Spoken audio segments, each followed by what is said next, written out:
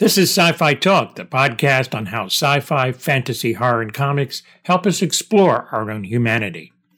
Matt Whitting is the animation director for the Guardians of the Galaxy Holiday Special, but he also has worked a lot for DC Animation as the supervising animation director on Batman the Long Halloween and Green Lantern Beware My Power. He even did the opening animation sequence for the Birds of Prey movie. My talk with this talented animator in a moment. Mac, it's great to have you on the podcast talking about the animation that was done for Guardians of the Galaxy and some of the other cool things you've done too, by the way. But as far as that, I did like the rotoscope style, and I read an article that the Ralph Bakshi style was kind of an influence. Talk about setting that style, and then we'll talk about the process. It seemed pretty elaborate, actually.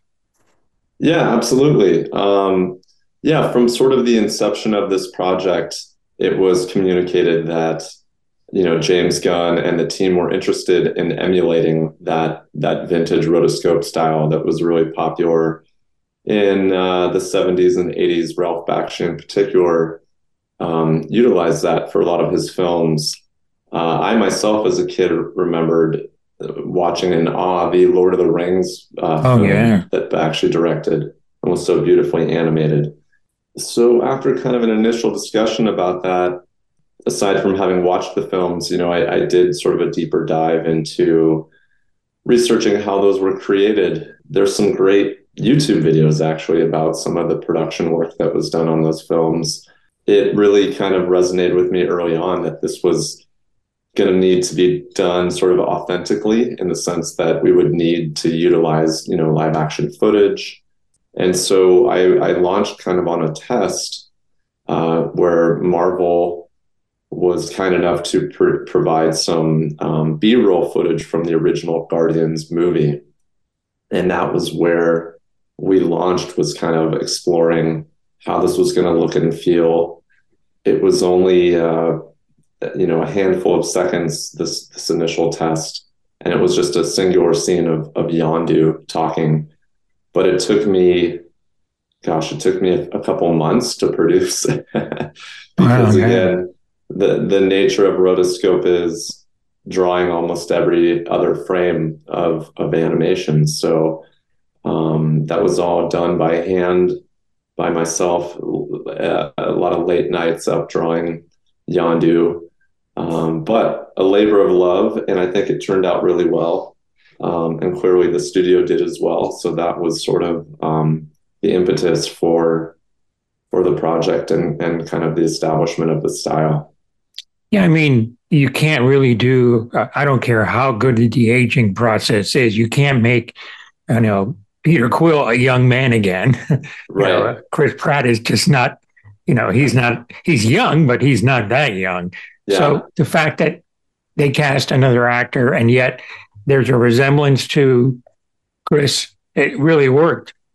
Now I have to ask you, as far as the process, did they record the audio first and then you animated, or how did it all work? Yeah, that's a great question. So following the test, we continued to discuss how this was going to be produced. And it became clear that we were going to need to do a practical shoot with the actors themselves. So Marvel, again, was very gracious and understanding about that. And so they arranged for Matt Senreich and Seth Green, the owners of Stupid Buddy, and myself to fly out to Georgia. And so we actually got to go to a soundstage and meet, James Gunn and the rest of the production team that was there shooting Guardians 3. And so they set up kind of a soundstage with various taped off areas that kind of designated the locations that we were going to create. In this case, we were going to create them, digitally, painting and drawing the various backgrounds and locations. And then it was really cool. Michael Rooker himself was there. Sean Gunn, who plays Kraglin in the films, was there. The child actor in this particular case, Wyatt Oleff, is a great actor who played young Peter in the earlier Guardians films. Well, naturally, he's now 20 something years old Yes. and was not available. So they had a younger actor stand in for him who kind of resembled Peter. And he did a great job performing. So that experience was understandably really cool from a creative standpoint to be there on set with this live action team. And James was extremely collaborative in discussing with us, whether or not the direction of the camera and different things would work for us with in terms of animation. And naturally, it was just really inspiring to watch and to be a part of. But that footage was really the template by which we then set up the animation. And of course, the cool thing about animation is while we had the live action footage, we were also able to make adjustments after the fact. So if we wanted to cut in a little closer or have a little subtle camera adjust or things of that nature, we were able to do so on our end. But the performances themselves were captured then and there in real time.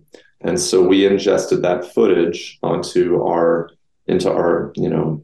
animation software. We used a program called Toon Boom Harmony to produce this, which I'm a big advocate for and really love as a drawing tool and animation tool. And at that time, we continued to not only set up the footage for animation, but also design the characters. Because as you alluded to, Sean Gunn himself, a tremendously talented actor, we needed to de-age and represent him as a younger teen or early 20-year-old person as well. So at that time was when I kind of did the younger designs of him, and we had a discussion with James and Marvel about that process. And then we kind of designed a version of young Peter that sort of bridged the gap between the actual actor from the films and where we envisioned Peter being at that age for this kind of genre. In particular, Michael Rooker's case, and even Sean Gunn, did they have to actually, when you did the live action shooting, did they actually have to appear in makeup or not? That's a great question. They did wear their costumes, but they were both relieved to know that they did not need to don the full makeup because that was something that we illustrated after the fact. So Michael Rooker did allude to that. He's like, "Oh, this is easy. I don't even have to put on the blue face or the head fin or anything." But yeah, they were tremendously gracious, incredibly talented, and it was really neat to see them in their element, portraying these iconic characters and getting the chance, of course, then to draw and illustrate those performances after the fact. Now, the background, you said they were limited props. So I guess the ship, everything based on the original designs, that was done later. Is that how it worked? That's correct. Yeah. They were literally sitting in office chairs and things of that nature. The one practical element that was there was the Christmas tree itself. So there's the great scene where Yondu, Michael Rooker, is trashing the Christmas tree. Of course, we had him do that in real time because you can't substitute that sort of performance or interaction as well. But yeah, they were kind of sitting around in office chairs. The prop department was there, and they did a tremendous job of providing some sort of reference of where things would be.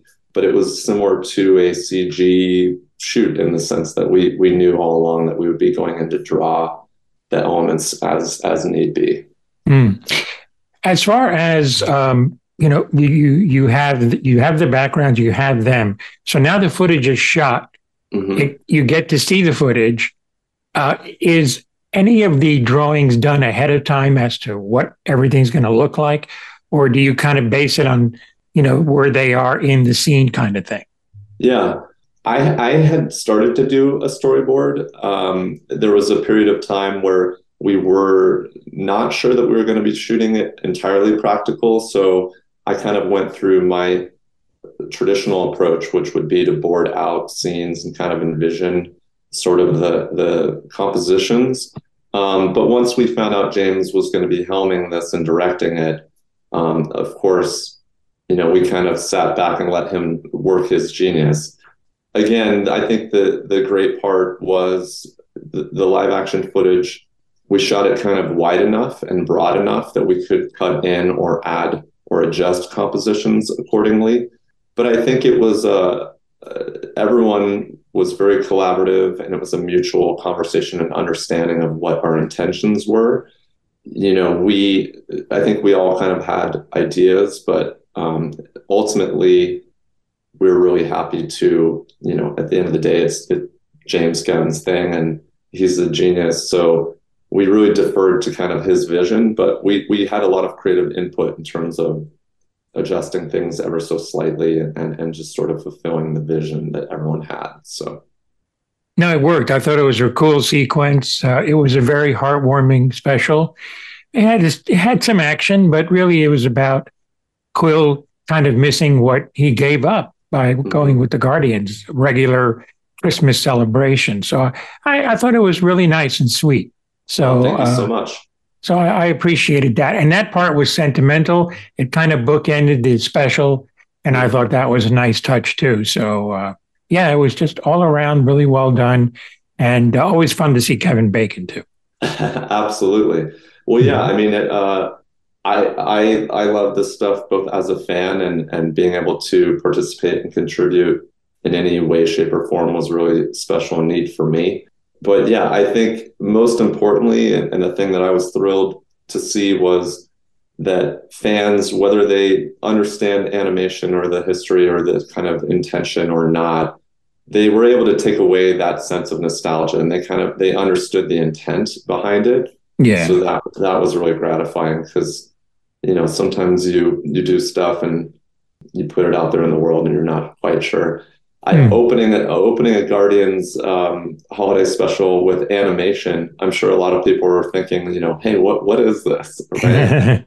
Where are our characters? But yeah, it was a very cool thing to be a part of. There is more with Mac Whitting on his work for Marvel and DC in a moment. My conversation with Mac Whitting continues. Speaking of animation, you were the supervising animation director on Green Lantern, Beware My Power, and the amazing Batman, The Long Halloween, which was, I thought, a great adaptation as well. For both those cases, I know the animation is done overseas, as I understand it.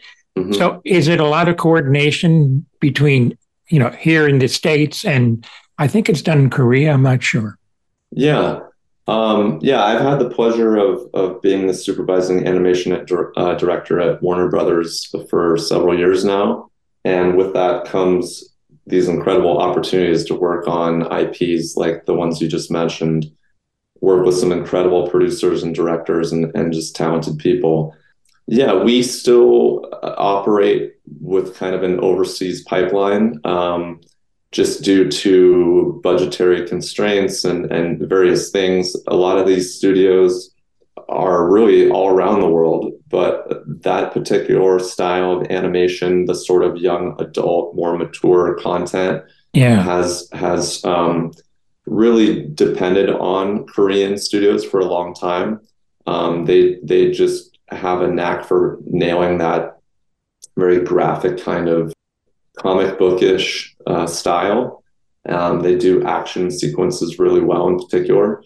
So our role at the studio is to really kind of set them up for success with a blueprint of storyboards, character designs. In some cases, our internal team even does animation tests or sequences to kind of demonstrate for them the style that we would like that movie or show to look like.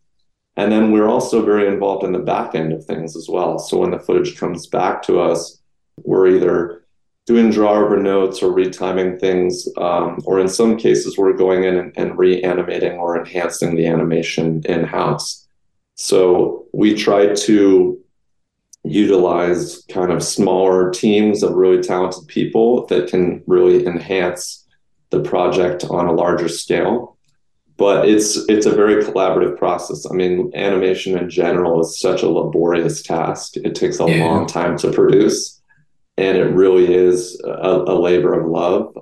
Yeah, I think one thing that was really interesting about the pandemic is how, I mean, we've always had these great relationships with overseas vendors, but even more so, we kind of expanded our involvement with studios around the world, and you really start to see how much talent is out there kind of from a global perspective. Yeah. And it's really cool as well to see different countries, what inspires and influences their art and stuff. So yeah, we're continuing to try to find unique creative partnerships with studios. I mean, after the pandemic, I had the pleasure to go to Italy and meet with a small Italian studio, and so Nice. yeah, it's definitely an interesting part of the job. But at the end of the day, I think that the commonality is the understanding of the art, the process, and sort of the intention behind the storytelling. So yeah, we still have a lot of calls with these vendors and people, and it's very much a collaborative thing. It's cool. And I'll tell you, I have to commend Warner Brothers for the different styles of animation that each movie and series uses, based on a director's vision. And it just adds something else to it also. So I have to ask you now, James Gunn, of course, is running DC Studios with Peter Yes. Safran. So animation, as I understand it, a lot of the projects that we're seeing were already planned. Hmm. So I guess from what I understand, going forward, new animation projects are going to be based on their new timeline that they developed. So from your perspective, is everything kind of on hold right now, or what's going on there? No, that's a great question. Yeah, usually our slate is decided almost a year in advance. Yeah, So there are a number of projects that we still have in production that are really exciting. Things that have been announced that I can talk about. There's a My Adventures with Superman show that's in production currently. That's a nice, really cool and unique take on Superman that leans into a bit more of an anime style. So nice. that's a really unique and creative one that I'm excited about.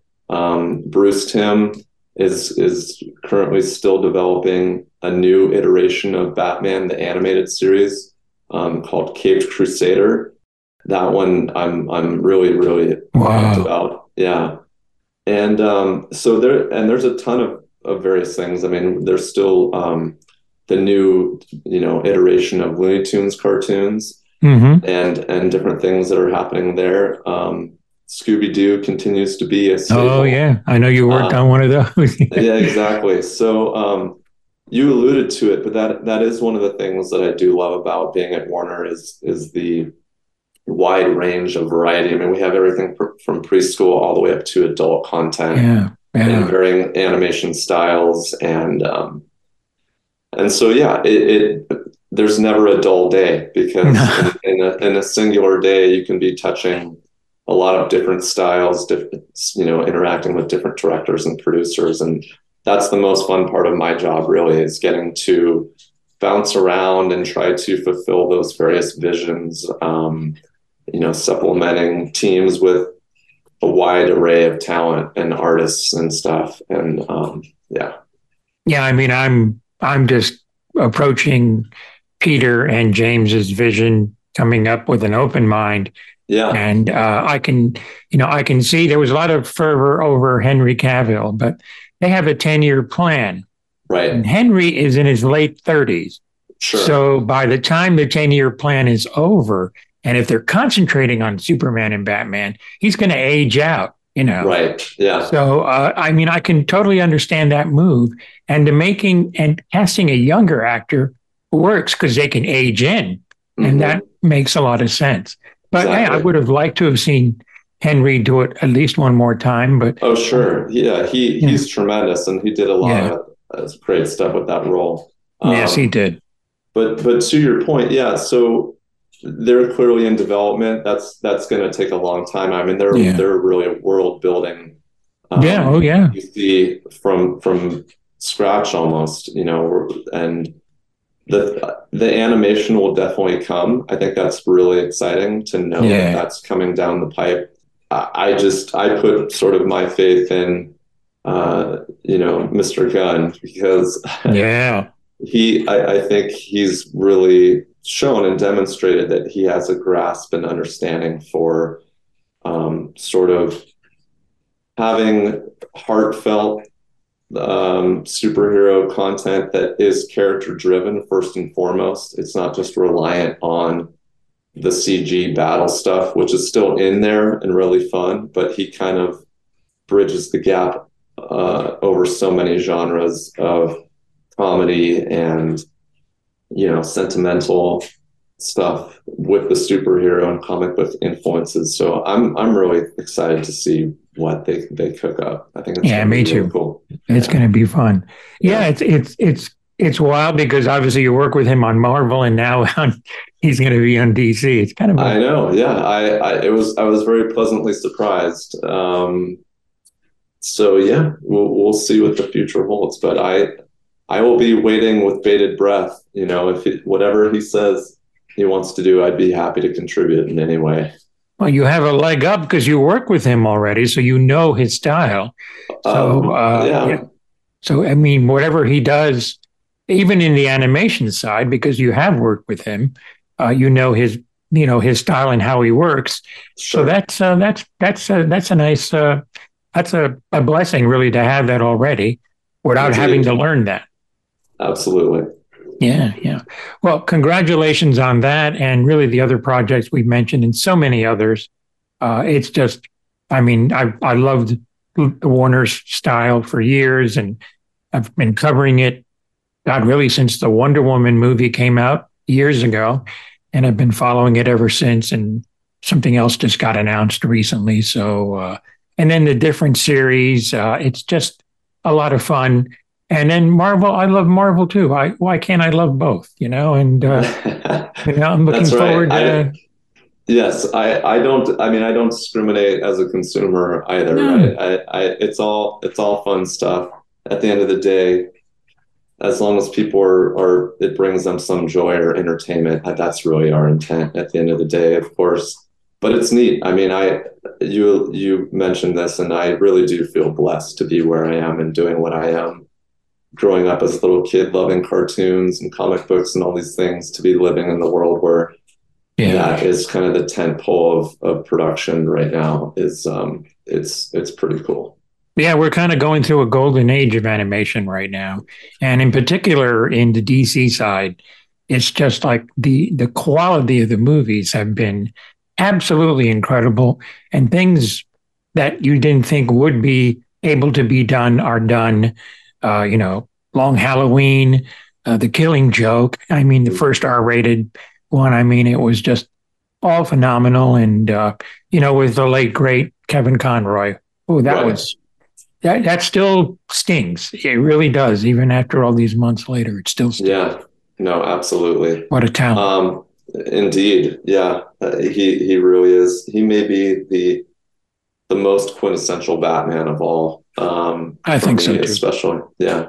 Yeah, But yeah, absolutely. thank you so much for your kind words. I mean, I'm only a very small part of all this, but I appreciate that sentiment, and I very much feel the same way. Again, there's just such a huge array of talent here at the studio and in our genre altogether, and it's Yeah, so cool to see people like Guillermo del Toro out there and bigger name directors and producers who are speaking up and being kind of vocal advocates for animation as a storytelling device. So hopefully we get to keep doing this for many more years to come.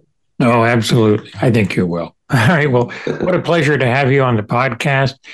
Mac Whitting, and he animated the sequence at the beginning of the Guardians of the Galaxy holiday special, Long Halloween, and actually did the opening sequence for Birds of Prey too. That was animated, and that was funky. That was really cool. That was all over the place, just like Harley is. So it makes total sense. Exactly. Yeah, that was a really fun one as well. Yeah. But yeah, thank you so much. All right. It's been an absolute pleasure talking with you. All right, you take care and Happy New Year to you. Happy New Year to you as well. Look for the Guardians of the Galaxy Holiday Special on Disney Plus. Really sentimental and sweet, and Kevin Bacon too. Batman the Long Halloween, Birds of Prey, and Green Lantern Beware My Power are on HBO Max. This is Tony Tellado.